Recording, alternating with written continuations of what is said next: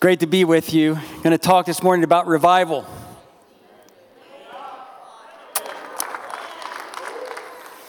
I said revival.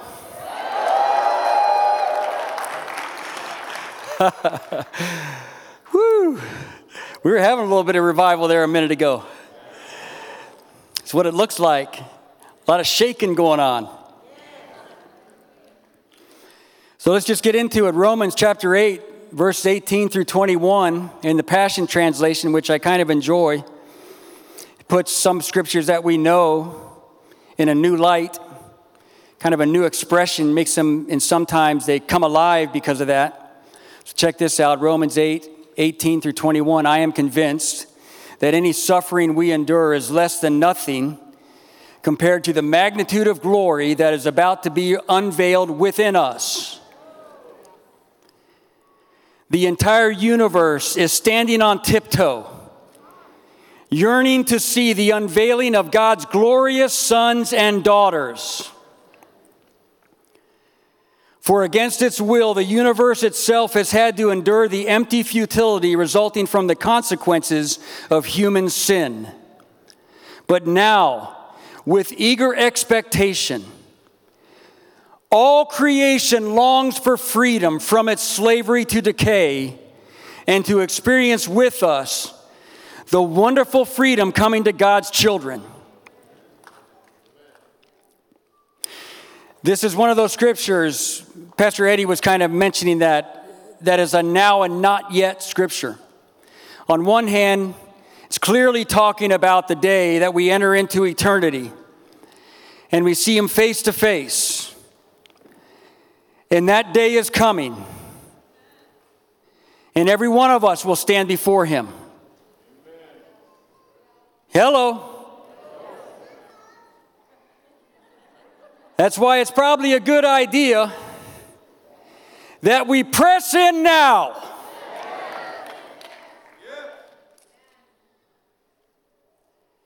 Revival's not a child's game. Revival's real. Revival is life pouring into our hearts. The life of God.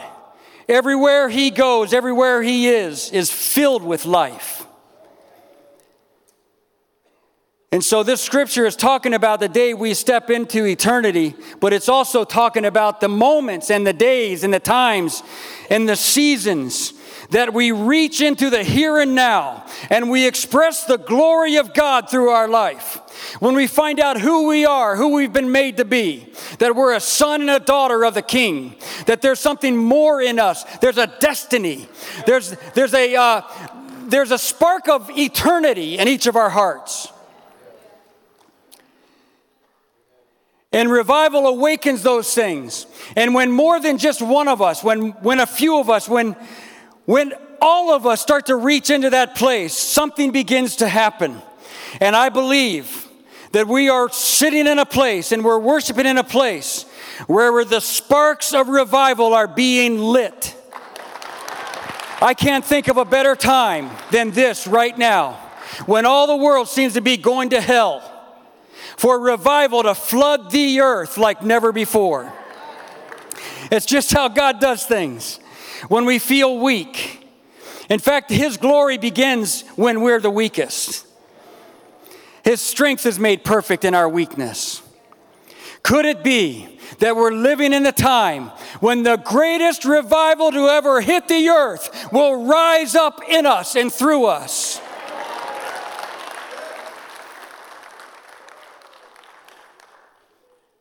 So anyway, I thought it'd be good to talk about revival. I don't know, I'd rather live in a day like today than any other day. I'm so grateful that I'm alive today. I'm not intimidated by what's going on in the world, because greater who is in us is He than he who is in the world. So contrast that scripture we just read with this one found in 2 Timothy 3, the Passion Translation. To me, it's like, I don't know, man, Paul must have been seeing our day. He said, but you need to be aware that in the final days, the culture of society will become extremely fierce. People will be self-centered, lovers of themselves, and obsessed with money. They will boast of great things as they strut around in their arrogant pride and mock all that is right. They will ignore their own families. They will be ungrateful and ungodly. They will become addicted to hateful and malicious slander. Slaves to their desires, they will be ferocious, belligerent haters of what is good and right. With brutal treachery, they will act without restraint, bigoted and wrapped in clouds of their conceit. They will find their delight in the pleasures of this world more than the pleasures of the loving God. They may pretend to have a respect for God, but in reality, they want nothing to do with God's power. Stay away from people like these. One thing we can know for sure, revival will look pretty much opposite of that scripture. The condition of the culture is the direct result of the absence of God. Revival is the direct result of the presence of God. That's why I think it's good we get into his presence. We're just singing some songs. It's amazing what God does in music. Changes the room. He rides on it. He rides. Woo! We didn't create music. Do you think we could create that? I mean, we create music. But we didn't create something God hasn't been able to create. He's a musician. He sings over you. He's singing over you right now. Imagine what his lyrics would be. What would his voice sound like? What would be the theme? Would it be upbeat like a... I don't know, man. It's like crazy to think about God doing music. Revival comes when he comes, and he comes when he comes. He comes here when he comes, but he definitely likes to be invited. Charles Finney, you may know who that is. He was a revivalist in the 19th century.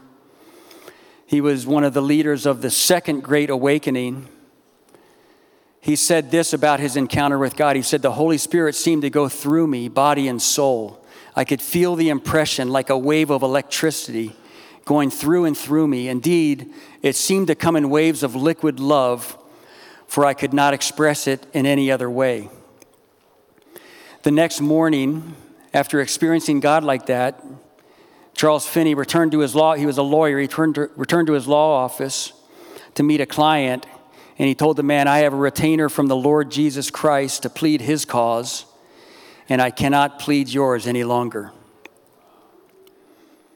Then he began to preach the gospel of Jesus Christ. He preached the same sermon for 7 years before anything happened.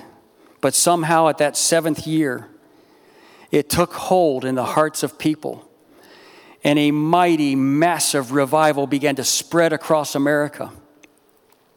And when that revival hit, things began to shake. And a lot of times revival is better seen in hindsight. Revival comes in waves, like the tide. It rolls over us, sometimes increasing in intensity. Could it be that we are in the midst of a revival right now? And if that's so, what would God ask of us? Charles Finney began to pray and seek God, and the presence of God flowed. There was a man, John Wesley, and his brother, Charles Wesley. They wrote 6,500 hymns because music is birthed in revival. Think about the worship that's pouring across the earth right now as we speak. There's never been the level, the amount, the intensity, the creativity, the sound of worship like there is today. That is an indicator of revival. I want to be a part of that revival. I want to live in it. I want to bathe in it. I want to be immersed in it. I want to find my strength in it. I want to walk in it like I've been made to walk in it. I want to find my place because God has given you and I a place. He's gone before us, but He's made a way for us to express ourselves in the revival of God. There were holy rollers and shakers in that revival. The Cane Ridge revival meetings in 1801 in the South occurred. There was like 25,000 people at a service in those services. There's no PA system. They'd have 7 preachers preaching at the same time, standing on stumps and on tables, just preaching the gospel of Jesus Christ, filled with the power of God. God was moving. People would fall out on the ground and start shaking. They started to be called, they would be mocked, holy rollers, shakers. You better believe things are going to start shaking if the presence of God fills your life. You better believe there's going to be an expression. I don't want to know the God that way. If he fills me, there's no expression. I'm just the same as I was. But if he fills me, then there needs to be some kind of something coming out of me.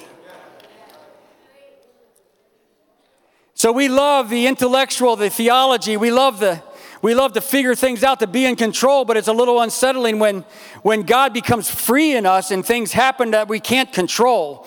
Then that gets a little unsettling. And so the church becomes very rigid about these things, but revival wakes us up. Revival does exactly what it says it does. It brings us back from the dead. It causes us to be alive again. And when we're alive, there is an expression of life that comes out of us.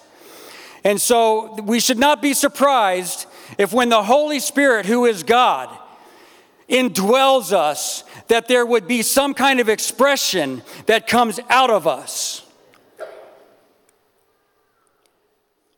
Hello.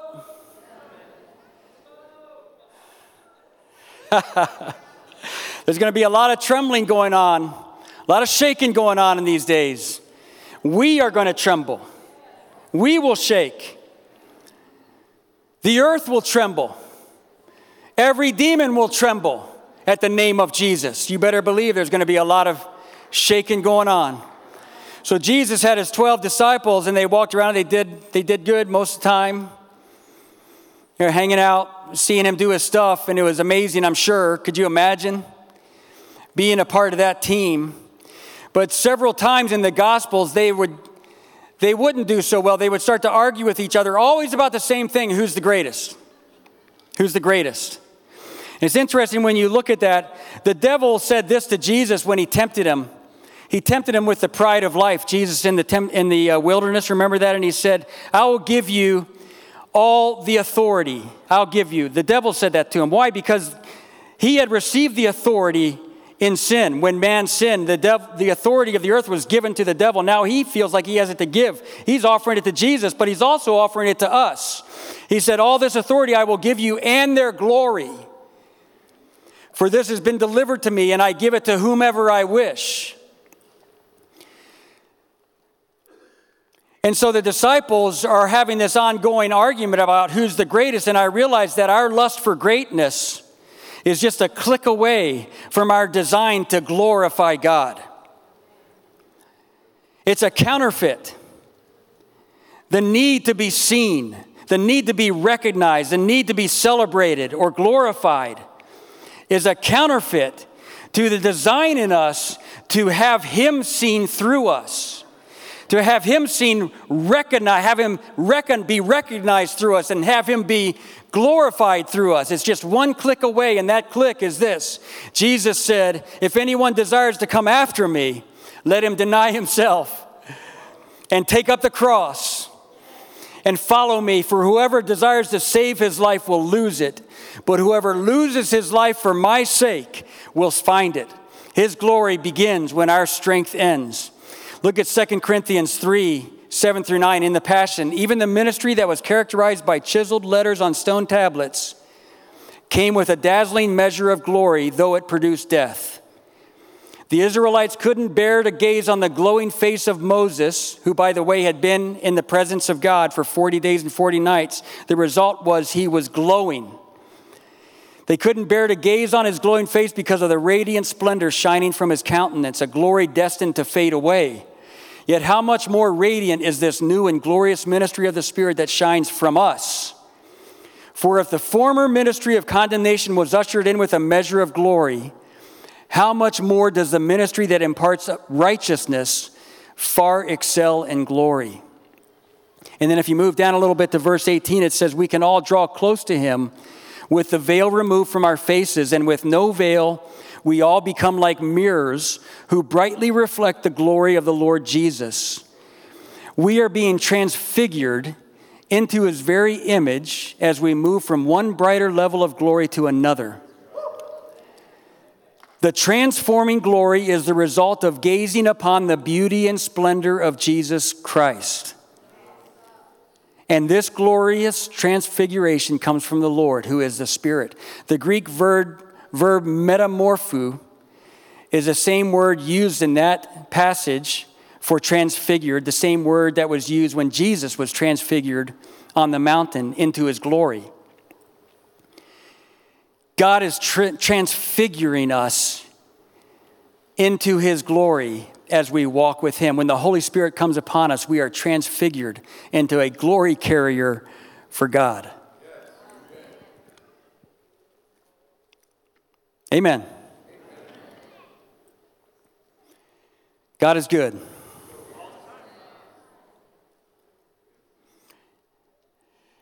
I love it that revival comes when we least expect it, when we least think that it's possible, when things seem to be the most chaotic in our own personal life.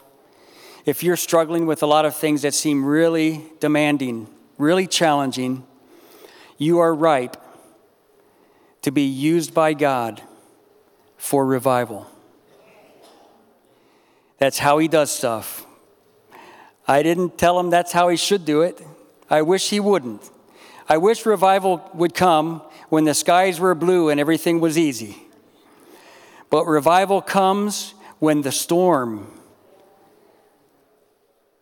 is pouring out its most vicious stuff, because God likes to show himself strong.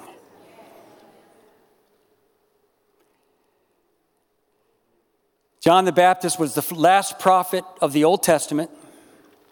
He's written about in the New Testament, but he was the last prophet of the Old Testament, operating as the prophets of the Old Testament did. Jesus said of him, "There's no one who's ever been greater than this man, John the Baptist."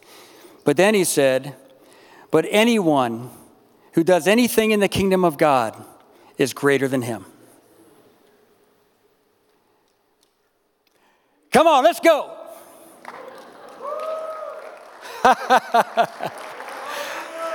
Let's do this thing. Let's be unashamed, unafraid of the gospel of Jesus Christ. Let's rise above the divisiveness, the conflict. It's all a mirage anyway. Nobody really believes the stuff that we're seeing. It's ridiculousness. The devil is a liar. He needs to be kicked in the teeth. And who else better to do it than us?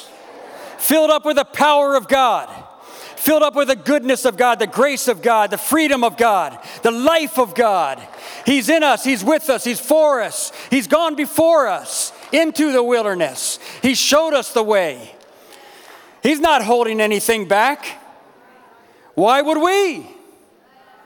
I don't know when there would be a better time than now. I can't think of anything getting crazier. I bet it's probably gonna, though. But I don't know, it's kind of cool. What do we got to lose? I mean, if we get taken out, we're just in heaven. I mean, what's the worst that can happen? What's the worst that can happen?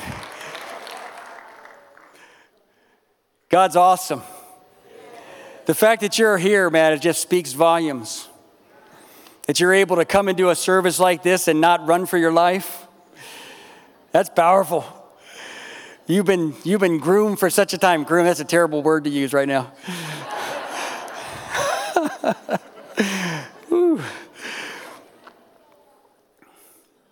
So John the Baptist, when he was, Zacharias was his dad, remember that? And he had his one chance. His lot was pulled and he went into the temple. This is his one moment. He's been waiting his whole life to go, and this was his chance, to light the incense and be the priest in the temple.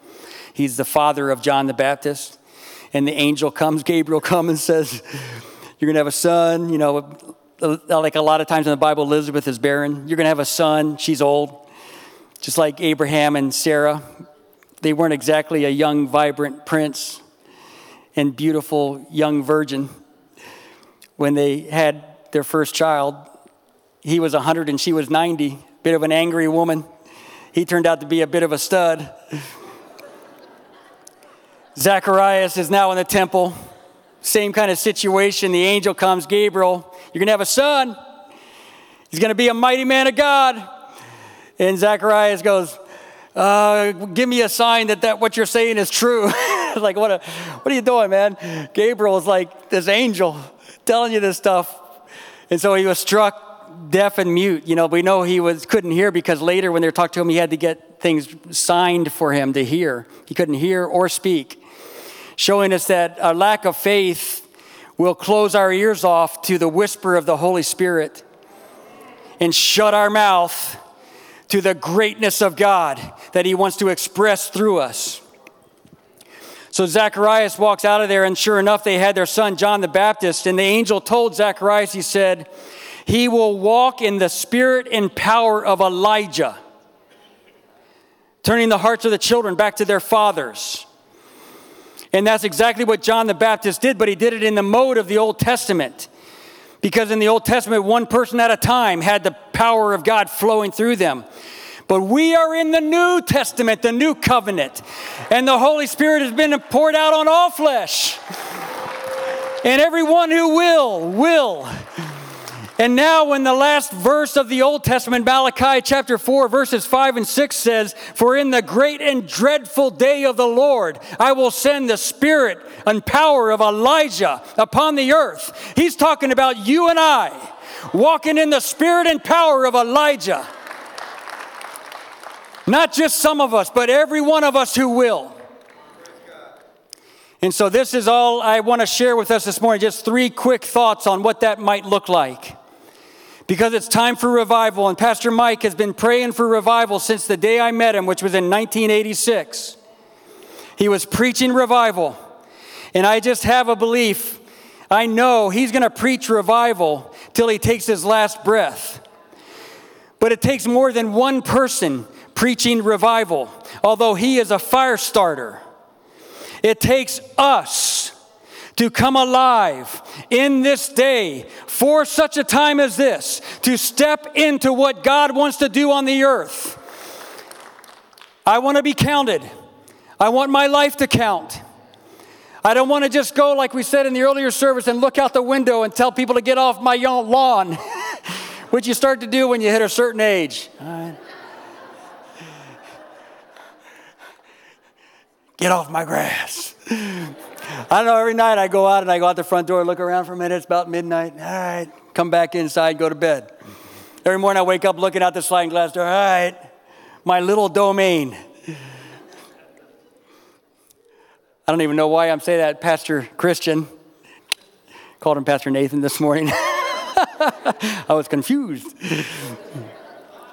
It's time for revival. 3 things we can expect when we walk in the spirit and power of Elijah. Number 1, supernatural provision. Supernatural provision. It's sitting there for us. Supernatural provision. God told the prophet Elijah to ask the widow who was ready to die with her son to give him her last meal as an offering. Do you realize how rude that is? But by doing so, she received enough supply to feed her and her son for the duration of the drought. Proving that giving is a far more effective way of tapping into supply than scratching and clawing for your share. Especially when you are in need.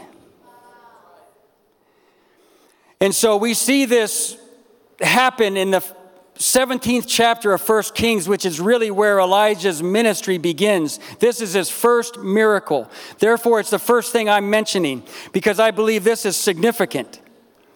Supernatural provision is significant, but how we reach that is also extremely significant. It's a first fruits sort of thing. It's putting God first, putting him first. He said, give me your last meal. I mean, they're ready to die. She's preparing her last meal to die. He said, give it to me. I mean, that's craziness. But he knew, see, he's obeying God. He knew there's something about this. You see, God needs to be first. Not because he has a big ego, but it's because he's preeminent. In other words, he is first. He's first in everything. And that's why if we're not putting him first in something, our life will be out of order. And so it's a matter of order, it's a matter of priority. And so when we give first in our finances, we step into the flow of his blessing.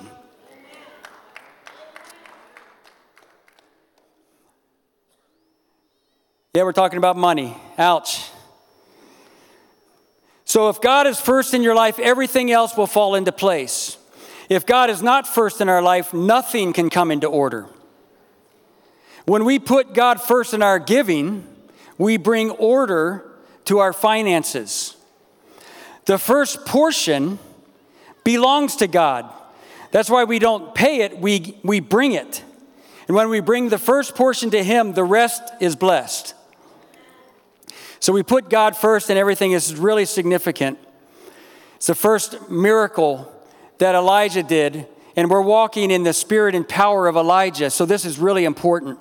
Proverbs 3, 9 and 10 says this, glorify God with all your wealth, honoring him with your first fruits, with every increase that comes to you. Then every dimension of your life will overflow with blessings from an uncontainable source of inner joy.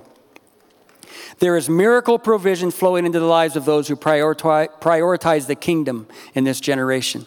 The second thing we can expect when we walk in the spirit and power of Elijah is resurrection life. Resurrection life.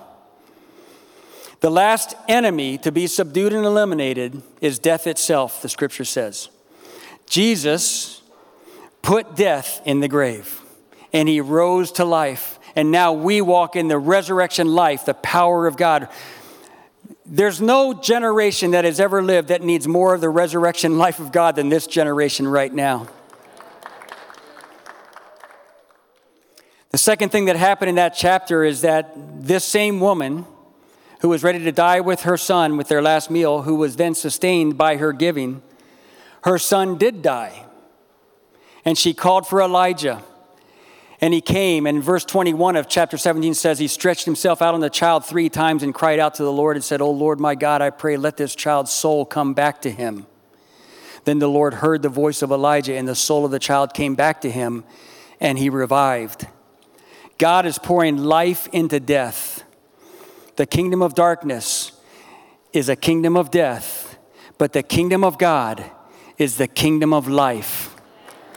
We know that the culture is lined up with the kingdom of darkness when it tries to confuse, castrate, and mutilate our children.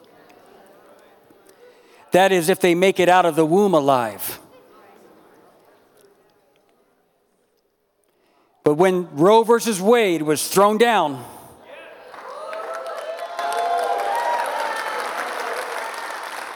it's a little bit of a clue that resurrection life is flowing in this generation. And I love the story about Elisha, who you remember was followed Elijah. He was mentored by Elijah. Elijah threw his cloak over Elisha, and he took his mantle. And so he had similar miracles, just like the ones we're talking about right now. But he raised the woman who built him a home to stay in. She was barren. He prophesied that she would have a child. She did. That boy, when he was just a young boy, had some kind of aneurysm, it sounds like in the Bible, because his head hurt, and he died. And she got on her horse and ran to get Elisha. It's an incredible story. He came. Gehazi, his servant, put his rod on the boy, but it didn't raise him. So then Elisha himself went up into the room where the boy was laid out. And Elisha closed the door behind him and laid on that dead boy with his body. And he put his eyes to his eyes and his mouth to his mouth and his hands to his hands. And the boy's skin began to get warm. And he got off and he didn't revive. And he laid on him again. Eyes to eyes, mouth to mouth, hands to hands. And the boy began to sneeze. And he came to life. And when I read this, it's just so intimate. It's such an intimate picture of Elisha, laying out on this young boy. And I thought, this is like a picture of us not turning our back on this generation, not turning aside, not letting our heart grow cold, but letting the love of God, which covers a multitude of sin, fill our hearts to the extent that we desire to lay out for this generation and see them come back to life and see them rise up in the Spirit of God. And there's many in this room who have the gift of God on their life to preach and to minister and to pray and to bring thousands into the kingdom. And I want to encourage you today. Today is your day. Let the Spirit of God rise up in you. Let the warmth of God's heart fill your life. Let the love of God fill your heart so that it overflows and you begin to understand, I'm called to this generation.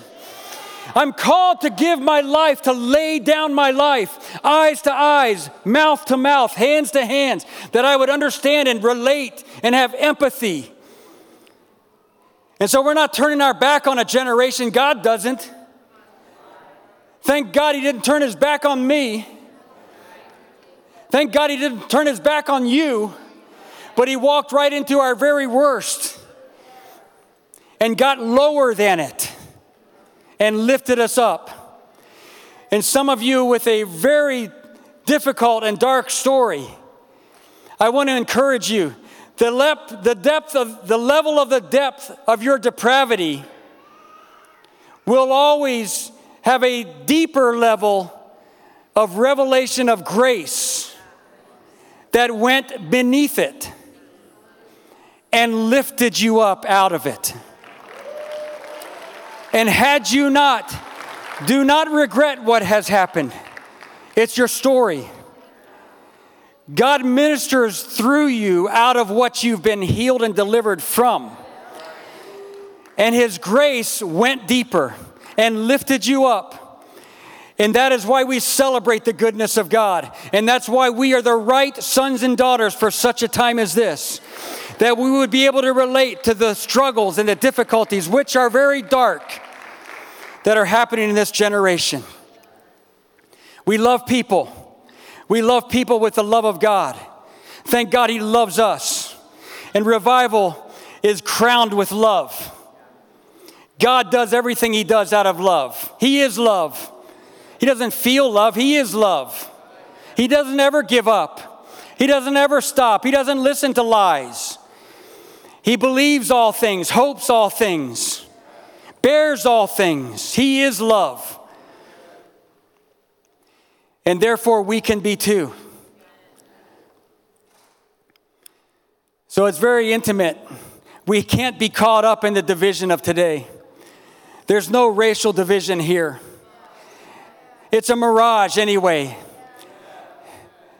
I'm not saying hasn't been, racial things happen. Of course they do. But it's a mirage that we're a racist company. That's a country. That's a mirage. It's a lie. And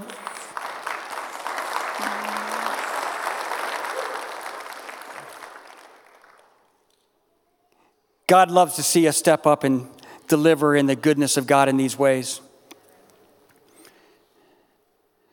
The third thing that we can expect when we walk in the spirit and power of Elijah, bold, obedient courage. Bold, obedient courage. And the next chapter, chapter 17, this is what we just described. Chapter 18 of 1 Kings talks about Elijah challenging the 450 prophets of Baal at Mount Carmel. It's quite a moment. Elijah's the man. He's a beast. He said, come on, let's do this thing. He said, there seems to be a lot of confusion happening right now about whose God is the Lord, so let's find out. And so he challenged the 450 prophets of Baal. You build an altar, I'll build an altar. We'll put a bull on both of them. And whichever God brings down the fire and consumes it, that will show who is the Lord. And so they said, sounds like a good idea. He said, okay, you guys go first. And so they built their altar, put a bull on it, started dancing around it. Come about noon, Elijah starts to give them a little business. What's the matter, boys? No God? Is he sleeping? Elijah's just the boss, man. He's on fire. Come on, let's have a little fire. We're not intimidated by the enemy. And so he began to go after him. He said, what, is he taking a nap? Why don't you cut yourself? So they started cutting themselves, bleeding all over the place. Nothing happens. Man, I don't know, your God doesn't seem to be much. And then he went to his altar where he had prepared the bull. And the Bible says that he said, now give me some buckets of water. And so he took buckets of water and began to pour them over the altar, over the wood. And he did it 3 times, and pretty soon the trench, he had dug a trench around the altar. It was all filled with water. And so it shows us that the fire of God coming out of our life is always preceded by the living water of the Holy Spirit washing over us. And so Elijah set this up, and then he said, he got the water, I mean, it's just soaking wet. Now, what the heck? And so he says, God in heaven, show yourself strong. I have done what you asked me to do. Bold, obedient courage. I have done what you asked me to do. Now come in your glory and consume this altar. And the fire of God came down and consumed the altar of Elijah. And everyone said, the Lord, the God of Israel, he is the Lord. And there was a revival that broke out in the land. And then Elijah took all the 450 prophets of Baal, and he had them executed. And so we see this bold, obedient courage rising up in the spirit and power of Elijah. I don't know about you, but that kind of fires me up. Amen. So whenever we step out in bold, obedient courage, his glory is on display. His glory is on display. That's all I got. Amen.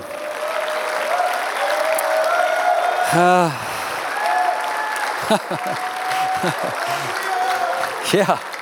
Yes. Let's stand to our feet. Let's cry out to God. I don't know. Let's lift our voice to him. Come, Lord Jesus. Come. Come in your power. Show yourself strong. Come on, if you've been having a lot of stuff go against your life these days, sometimes it's good just to put that all aside. Just let it run off your back like a duck.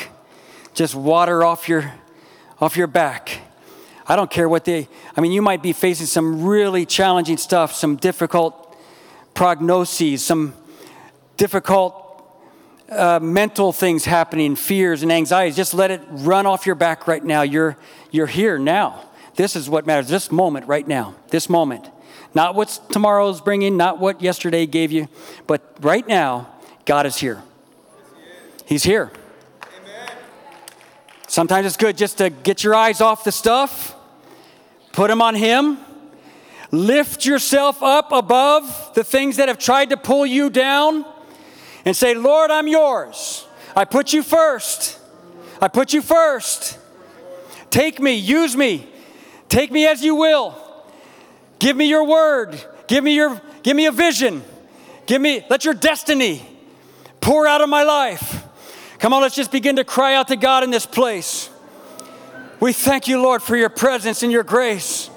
We pray, God, the fire of God would land on this place, Lord. Light our hearts with your goodness. We cast down everything that hinders us in Jesus' name. We say you are bigger, you are better. Your grace is all I need.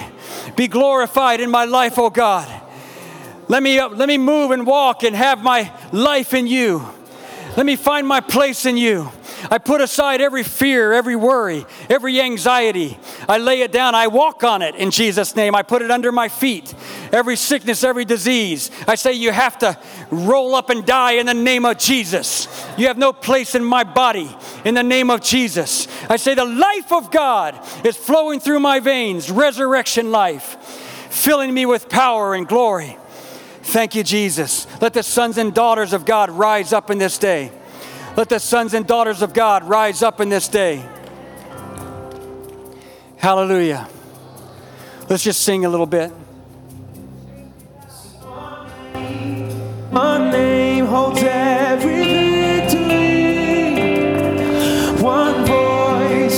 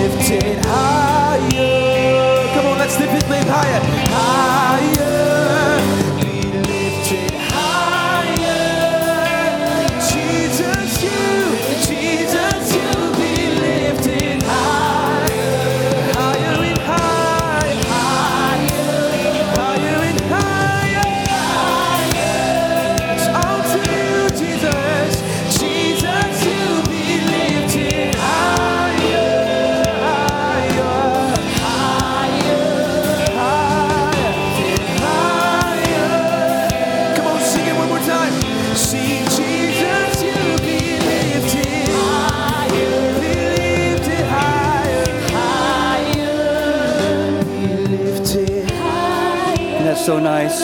It's so good. Please forgive me if I came on too strong, but all right. You just got to do what you got to do. I don't know. It's so good to worship God. It's all about Him. It's all about Him.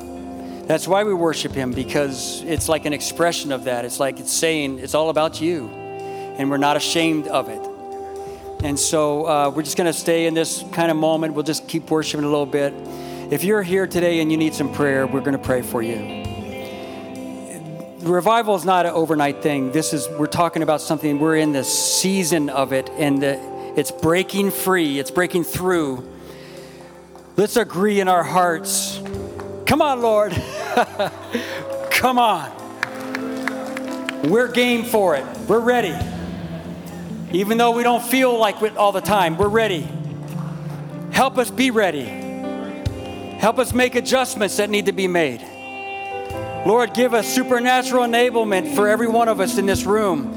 Let some things fall down that don't belong. Let them fall off in Jesus' name that don't belong. They don't belong on you. They don't belong. Just say no to it in Jesus' name. And let only the things that God would put on you and with you, let them stay and rise up. Only His stuff. Only His goodness. Only His graces. Only His miracle power. Amen. So if you want prayer, we'll pray for you and agree with you in Jesus' name, and miracles will happen. If you need Jesus, if you've never given Him your life, come up, we'll pray and help you just make Him Lord of your heart. If you want to get baptized in the Holy Spirit, come up, we'll pray with you for the baptism of the Holy Spirit, which we need. Amen. Thank you so much, Pastor Moy. Thank you, team. You guys are awesome. The chords that Pastor Ruben plays on the keyboard are out of this world. Amen. So come on forward. We'll pray for you. We love you. Praise God. Amen.